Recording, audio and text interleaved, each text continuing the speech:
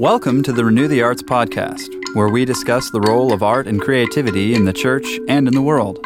We are Michael Minkoff and Allison Knight, your hosts for this art history-themed Season 3. Our mission at Renew the Arts is to liberate Christian creativity.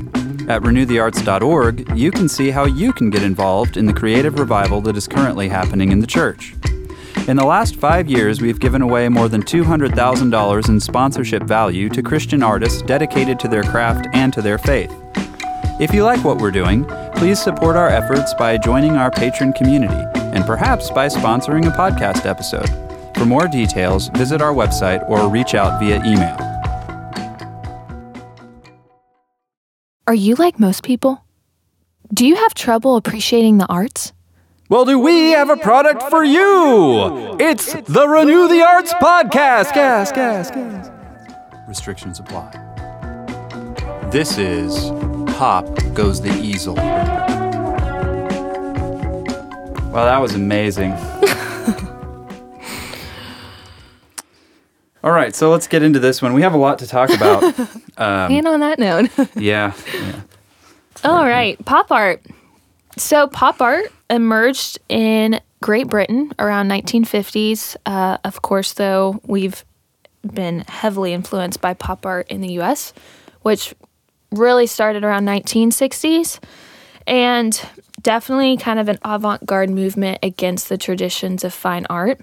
But really, pop art is all about mass culture, popular culture, consumerism, materialism.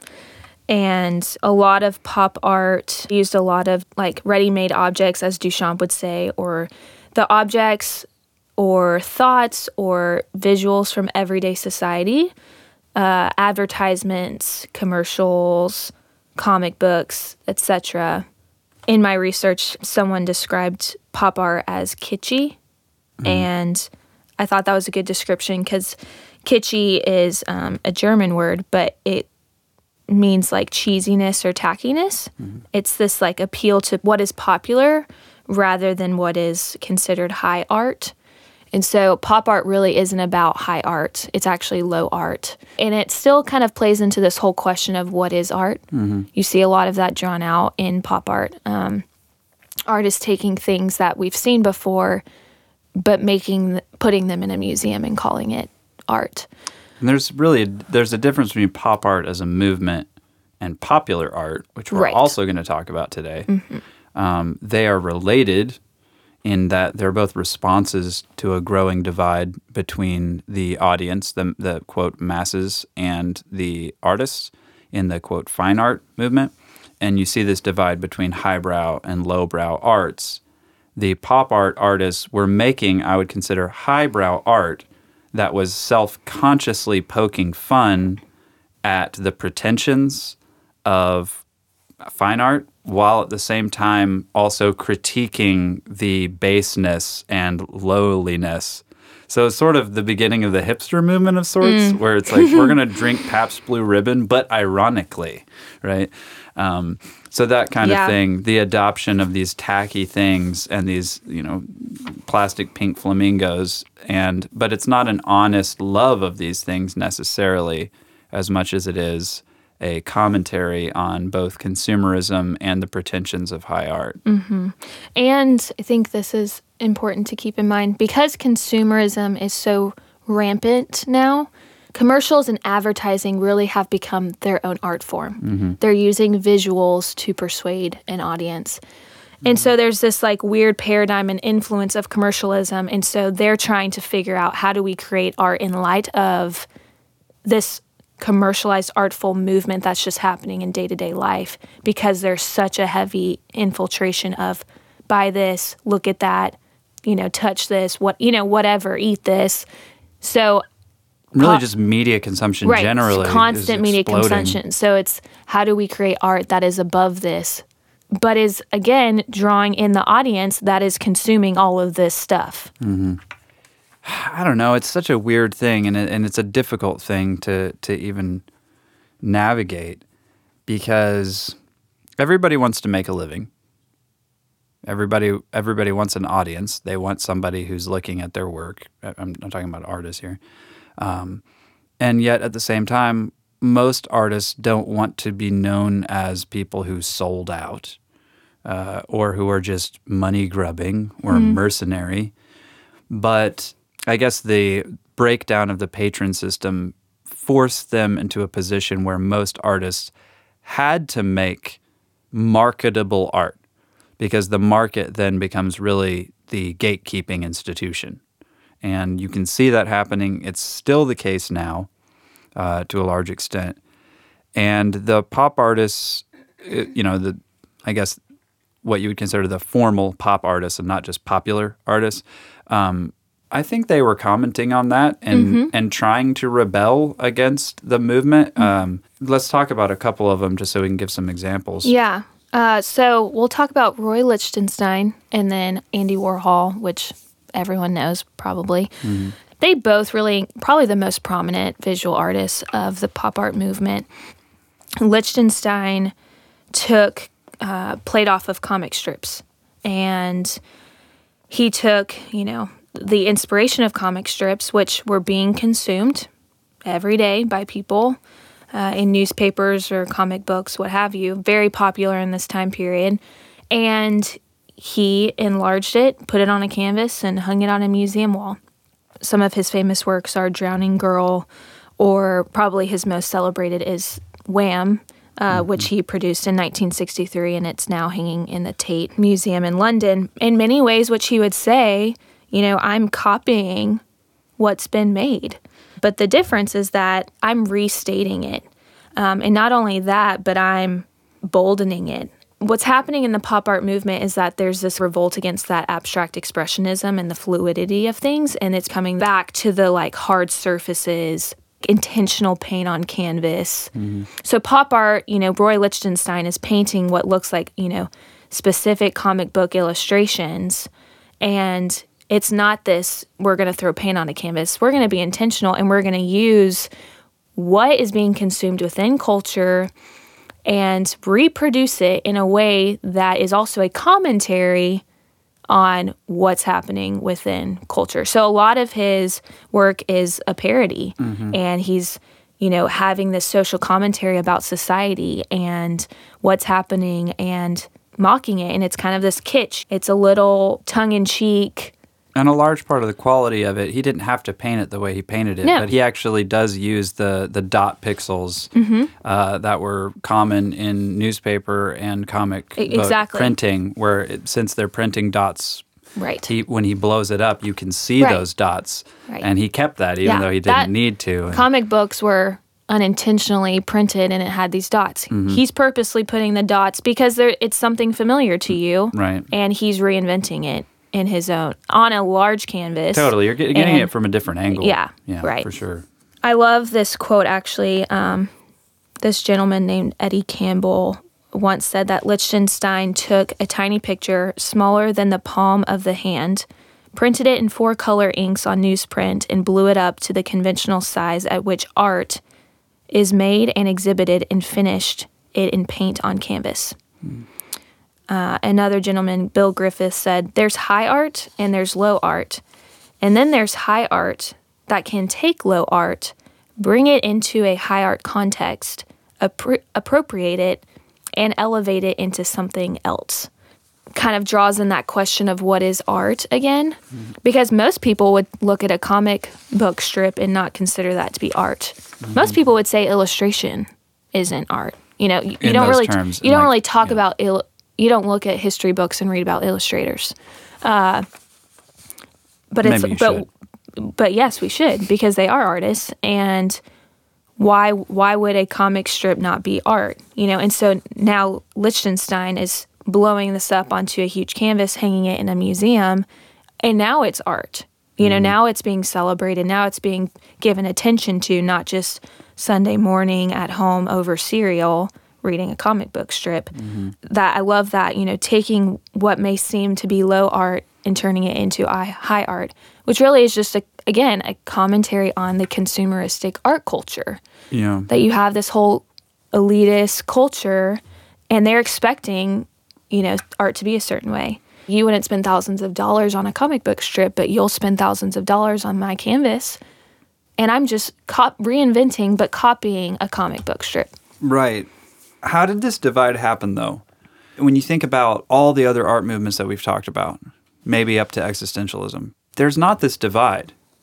There is definitely low art throughout. There is definitely low art being made throughout, but we don't even call it low art. We just call it folk art, which is basically just art made by people who aren't trained very well. And so their work might have interesting ideas and whatnot, but it's not usually the stuff that we end up caring about a few hundred years later. But this divide becomes pretty dramatic to where most of the art today, I mean, let's just talk about today. Most of the art today that people actually are consuming would be considered low art or mass art. It's popular art. It's pop culture and not really intended even to be fine art or high art. Right. I mean, even certain standards like the Academy Awards or anything like that have attempted to create more of a high art apparatus for saying these are the important movies. These aren't just, Technicolor fun movies. These are like the serious movies, right? But this year, I think, didn't Black Panther win an Academy Award or two? So again, it's like Black Panther, clearly it's based on a comic book. It's a comic book movie. It's not serious, really. Maybe there are some serious themes in it, but I'm saying it's fun. It was designed for entertainment by a humongous multi-billion, trillion machine that just pumps out entertainment for people. I mean, it's like, wow. And it won an Academy Award. Like, there's clearly the majority of art right now would be more in the low art, and anything that might even be considered high art is almost off the radar entirely for the average person. How did that happen? Like, that wasn't the case. How did that occur? My initial thought is going back to the rise of industrialism. Why would I spend thousands of dollars to consume fine art when I could have something cheap that's not the same but somewhat similar? Why would I spend money to go look at Van Gogh's painting in Europe when I could just go on the internet and look at Van Gogh's painting? And I think some people have that mentality. Like, I'm not going to spend thousands of dollars to fly to Europe to see the original. Why I can look it up online. Yeah. I mean, it might be a slightly different experience, but I don't think it's enough of a different experience to be worth thousands of dollars unless your whole life is about Van Gogh and that's what you're about. Unless you're an art history major and you really want to go see it. Yeah. But I think that has something to do with it. There's just this exploitation of things and to see and to experience, and things are just so easily accessible, especially 1950s and 60s. And I think that's where the divide starts to happen. You still have this culture of the elite who are spending, and we'll talk about Andy Warhol, but the highest price ever paid for an Andy Warhol was $105 million. That's just insane. And so you still have this culture. It's not gone away, but the majority of the culture doesn't have money like that. The majority of the culture doesn't even care to spend money like that on fine art. Yeah. Which, is it fine art because it's expensive? Andy Warhol is an exceptional artist, or is it fine art because it's Andy Warhol's name? And he was such a prominent figure, and, it's become this commodity. Like, that's the irony. He's mocking consumerism, and his art has become consumeristic. Oh yeah, totally. And so no, but he was fully self-conscious about that. Yes, yeah. And like, he's talking about what's happening with his own art. So I think a lot of the divide is that I think things are so easily accessible. It's like we can just settle for like what's good enough. But it's strange to me that happens because it doesn't really make a whole lot of sense to me. I look at this stuff that sells for $105 million or whatever, and it's not worth $105 million. Yeah. It's only worth $105 million because someone was willing to pay that for it. Right. And because someone has been willing to pay that, then all of a sudden they've placed that value on it. But I don't really think... you have to just come down to, is art a commodity? Well, and I think that's what it has become, because so why don't we see as great of art anymore? Because like no one's calling us to look for or to receive and take in finer art, because we are inundated with art that is cheap and that people will pay for. So honestly, I think greed has gotten in the way of fine art, because we can pump out, replications of something or something similar, a knockoff, whatever.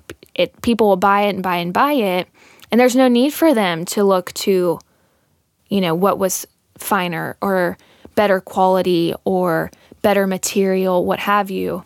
And those things cost more money now, because there's been this inundation with cheaper quality things that are similar enough, and so people will buy it. And so I think money. I think this consumeristic, the greed, companies will do whatever it takes to have your money, and they are constantly just throwing things in your face and capturing your attention. Well, considering how cheap it is to produce at this point and to replicate and to distribute, then why wouldn't you have an even larger number of artists who are dedicated to just producing good things, who say, I'm not trying to necessarily be marketable, but because it's so cheap to produce, I can produce things for less money, right?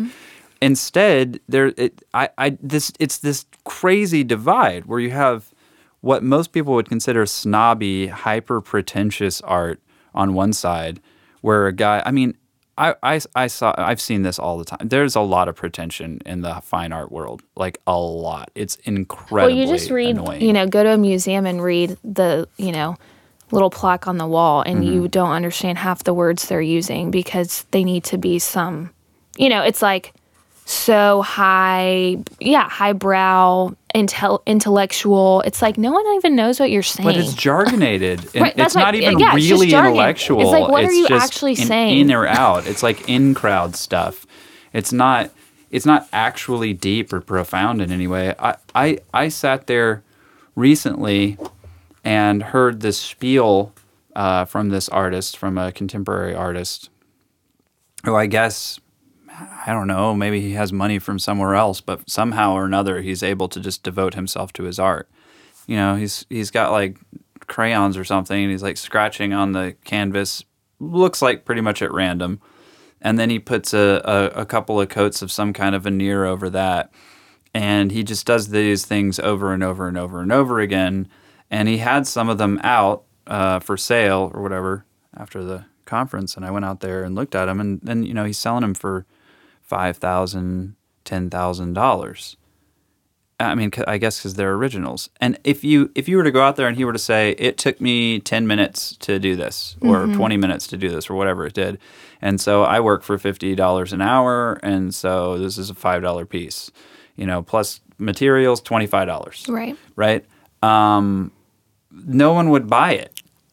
And that's the thing, is it's obnoxious to me, because I'm looking at this piece and saying it's not worth $5,000. It's not worth $5,000 of your labor, and there's nothing here. Like, there is no idea here. This is you've just done a treatment on a canvas, but whatever meaning you're trying to place on it, it's not on the canvas. Like a random person's not gonna be able to look at this thing and get anything out of it. Certainly not $5,000 worth of anything. I don't want this in my house. It's a mess. So that's frustrating to me. But the worst part of it was the way he was talking about it. Like, it was this deeply significant and profound thing. And they get this certain voice, where they talk about, like, it's just so meaningful. And it's just like, shut up. I'm sorry. Like, maybe I'm just being mean. But I feel like most people feel that way. Yeah. And so at least if you go to the movie theater, they're going to be selling you something, but they're just going to be really straightforward about that. They're like, we're trying to entertain you, and we're trying to get your money. And that's what we're doing. We're providing a service, and then you provide money. And that's the exchange. And if you're happy with it, we're happy with that. That's pretty much what popular art is, generally speaking.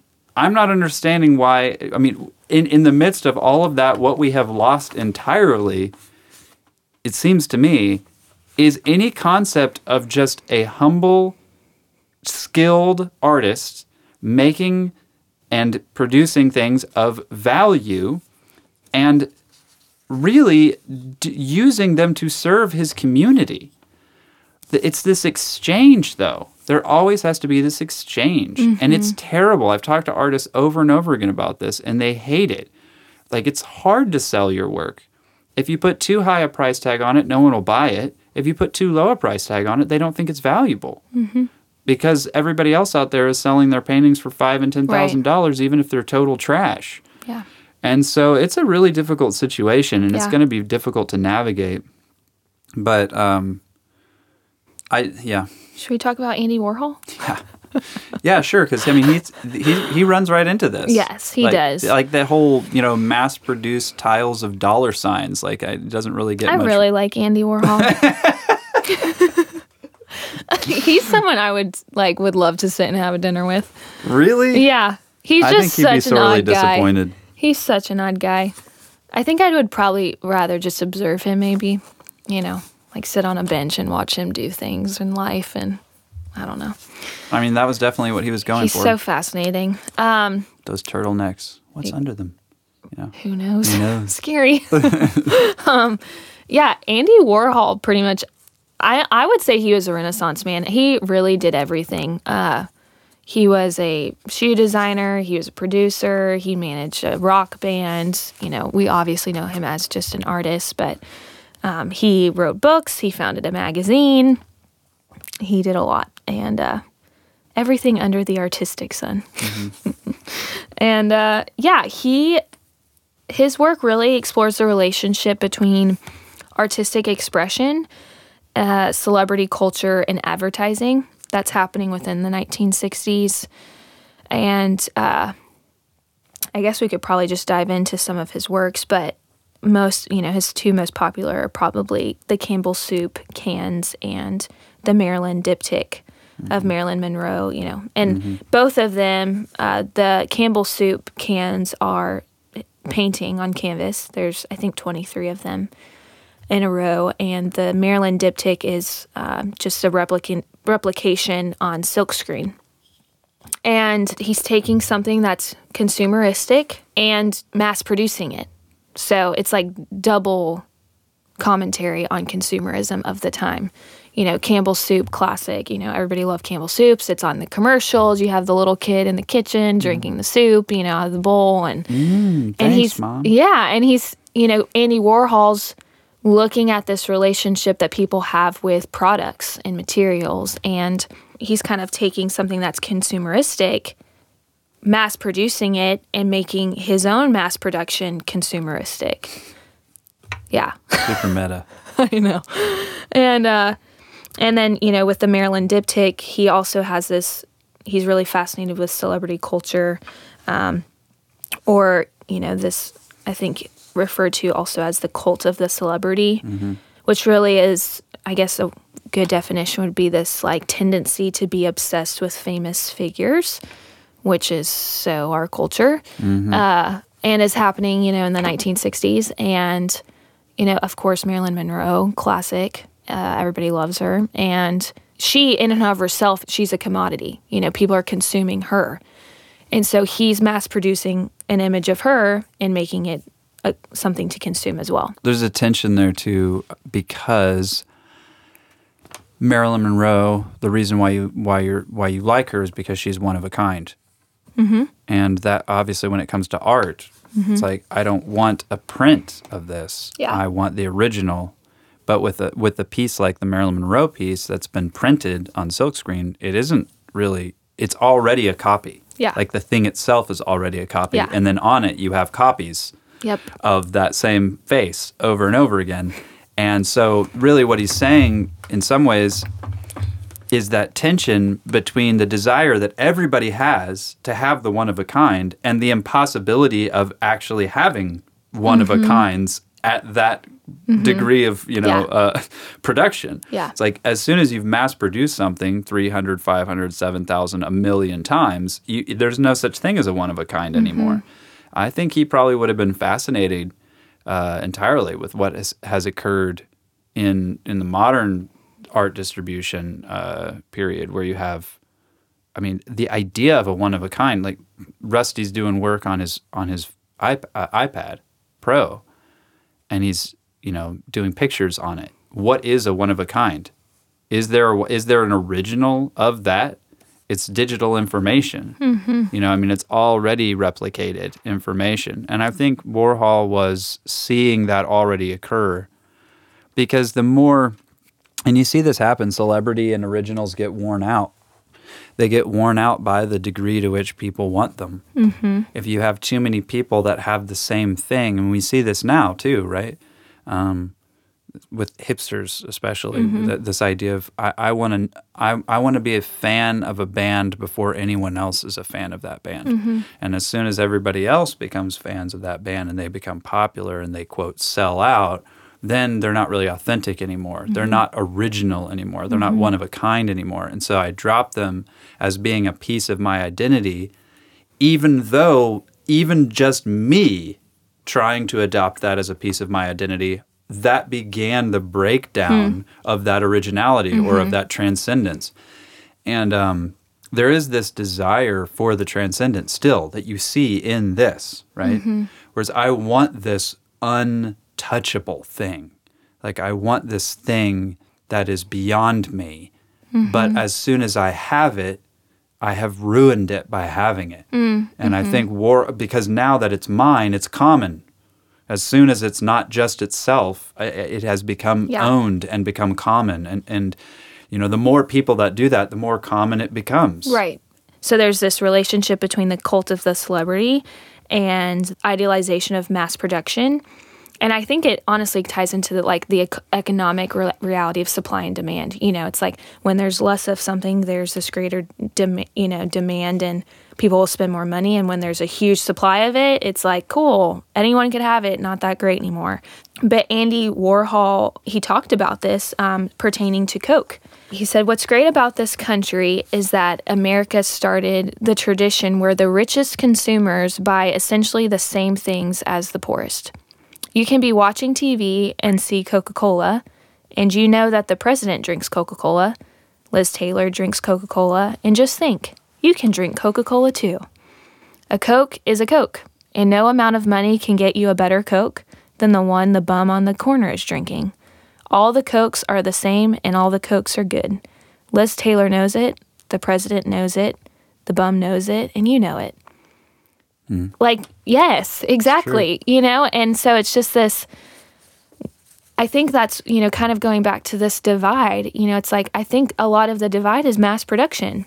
It's so easily accessible, it's not that awesome anymore, and so it's cheaper, and when something's, when there's less supply of something, or even just, Coke, it's like anyone could have a Coke, but you put the right person in front of it, and it becomes this cherished, precious commodity. Mm-hmm. And I think that even plays into, the art culture, the elitist art culture of, let's say Michael, reinvented Roy Lichtenstein's comic book strips on a canvas. Well, it doesn't, no offense, it's not that big of a deal because it's Michael. But if you put Lichtenstein on it, and people will spend millions of dollars. Right. Or any other celebrities. Right. Any celebrity. Yeah. So I think it's crazy just how much popular art has become so much more. It's about mass production.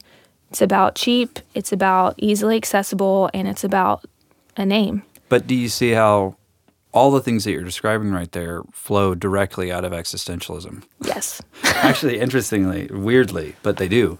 Because if things don't have intrinsic value, then the only value they have is extrinsic value that has been placed on them.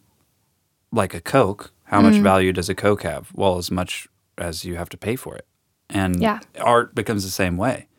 Like in order to indicate to you how valuable this piece of art is, there's nothing in it intrinsically that will give it value. Therefore, I have to put a price tag on it that's high enough to indicate to you that it is rare, exceptional, and desirable. Mm-hmm.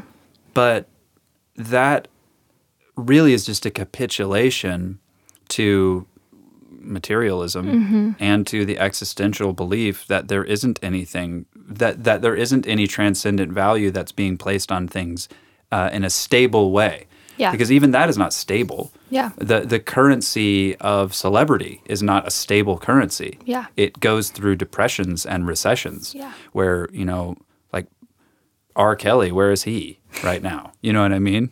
Celebrity is perishable. And money is perishable. And anything that you could put on as a value on the things, on art, anything you could put outside the art as a value on it is also perishable. And so without this hope in pursuing something through the art that is beyond us, it really does and always will devolve into meaningless and arbitrary valuations. Where it's like, why is Kim Kardashian popular? Why do people know her name? Why do I know her name? Like, what has she done of great importance? What value? It's like, well, no, she's important because she's important. It's valuable because it's valuable. Yeah. It's like, this is absurd. This is absurdism. We have completely devolved into absolute absurdism. Yeah. And so for a Christian artist, just bringing it back to as far as what they should do about this. For one, I would say let's try to avoid the pop culture nonsense. Like, make art that's not so trivial as that, and think and try to do something more than just entertainment. But on the other side, like not flying over to the other side, don't be pretentious. Like, don't be pretentious. One of the things about you saying you'd like to spend time with Andy Warhol, as I probably wouldn't, is because he strikes me as being singularly self-absorbed and pretentious, and that's unpleasant. And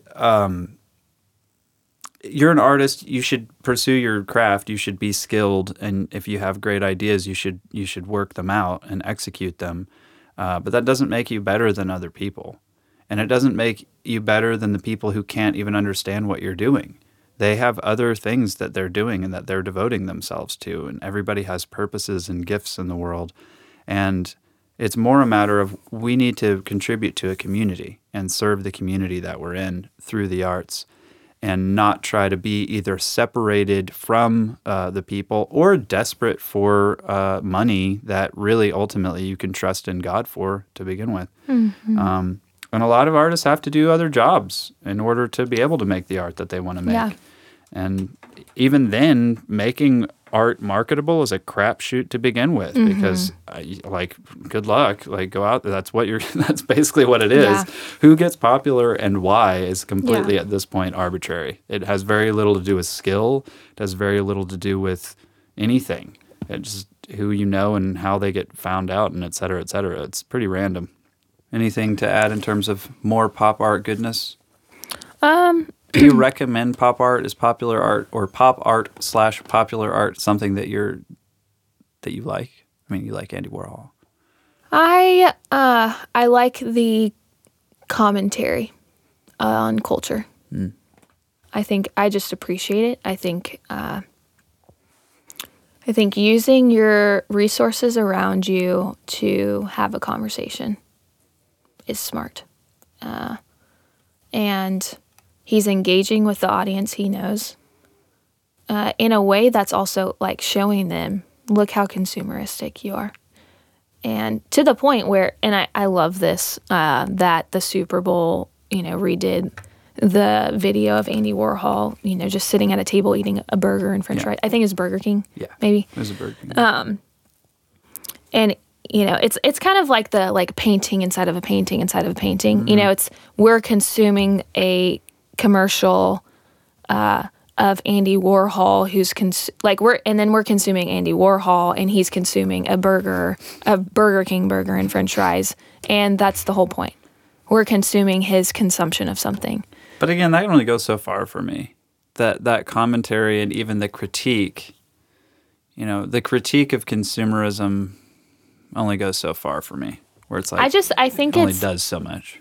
Well, it's not like, it's not my favorite, but I think I appreciate commentary on things that actually are kind of just total ludicrous, you know, and that it does something, you know, people probably wanted to go buy Burger King after that, you know, because they're watching this commercial, and from an art historical standpoint, I appreciated Burger King using something from history for current day. Yeah, sure. No, that was interesting. Yeah. I watched it. Yeah. I watched it all the way to the end, and it's so totally boring. Yeah. And I guess that's part of it. Exactly. It is. That's the point.